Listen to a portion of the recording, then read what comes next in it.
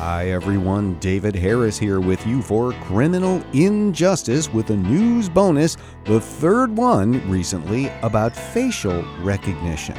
Now, we've done a couple of recent features about facial recognition. One was an answer on Ask Dave about surveillance and what we can do generally as people to counter surveillance technologies that maybe we're uneasy with. The second one was about the San Francisco Board of Supervisors passing their own law for the city prohibiting their police and government agencies from using facial recognition. Well, here is something else we discovered, and I give all credit here to my ace producer, Josh Rollerson, who sent me this.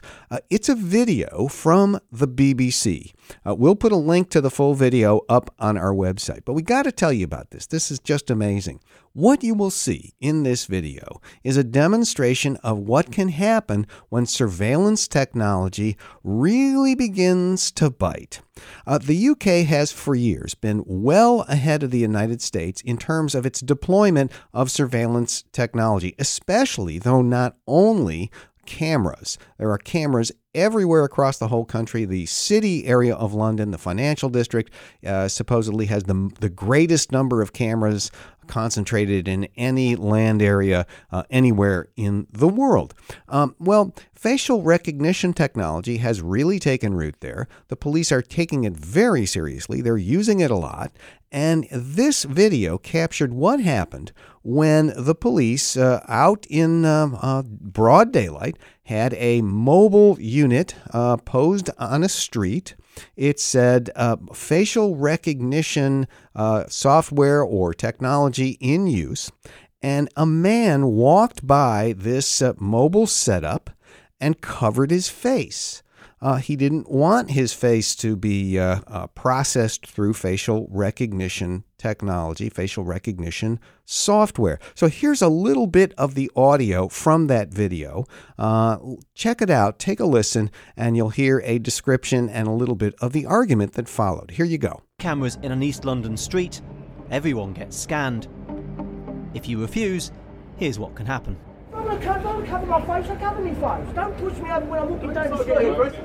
This man didn't want to be caught by the police cameras, so he covered his face. Police stopped him. They photographed him anyway. An argument followed. How would you like it if you walk down the street and someone grabbed you? Hold yourself down, you're going angry. That's you. You would like it, would you? Would you mind your necking? What's your suspicion? The fact that he's walked past clearly marked. I would do the same. Now, so you get the picture. Just from the audio, and I really would tell you, go look at the video. We're posting the link up on our website. What you have here is a person who is walking by on a sidewalk, minding his own business, and sees the signs on the mobile police vehicle that says facial recognition in use and covers part of his face. He doesn't want to be part of that database. And what do the police do? They stop him, force him to bare his face and take his picture anyway. And, you know, this in a certain respect, I wondered when I saw this, is this the future? Is this the future? I try not to be an alarmist here, but I do advise that we think about what kind of a future we want. All right? Facial recognition software is a fact. It is not a perfected technology. There are many things that we still need to learn about it, and we definitely should be regulating it if we're not banning it like San Francisco has done. But are we looking at a future like this at some point where we as citizens would not be allowed to be in public with our faces covered, not wanting to be surveilled, where we could not cover our faces? My first reaction was, well, the UK does not have a constitution like we do. We could not be forced to bare our faces in public for benefit of government facial recognition software. But maybe I'm being too hasty in coming to that warm and fuzzy conclusion that we are safe from something like this. I was in a conversation this morning with my friend and colleague Kevin Gavin at WESA, Pittsburgh's flagship public radio station. I was in to do a segment for him on his show, The Confluence, and we got to talking about facial recognition once again on his show. But more than that, afterwards, we were just kind of thinking back and forth, and Kevin reminded me that when Pittsburgh hosted the G20 summit, that was back in September of 2009. It's a subject of great controversy here in Pittsburgh still. 10 years later, there was heavy police presence. Big pieces of downtown were effectively just shut off. You couldn't get in or out without proper permission and screening and everything else. My kid was one of the high school kids from the art school here in town who played for the First Ladies, and he had to be screened. I mean, it was really tight.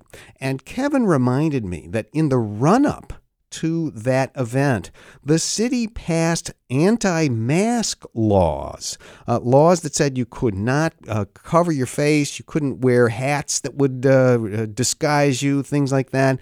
And of course, our American Civil Liberties Union branch here practically had a stroke. They're not going to allow that. They challenged those rules.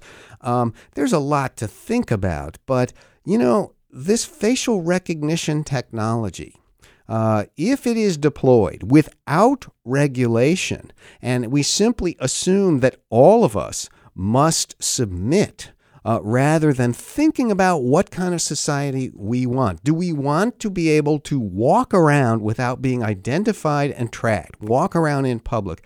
I mean, this thing from the BBC was really pretty chilling. I think you should take a look at it, think about it. Facial recognition isn't going anywhere anytime soon. Like I said, we'll have a link to the full video up on our website. That's it, a little thought provocation for you here on Criminal Injustice about facial recognition. You can always see all of our features, that is news features and news bonuses, up on our website. We post a new one of those every other Tuesday with the most interesting folks doing things in the criminal justice system. I'm David Harris, and I will be back with you next time.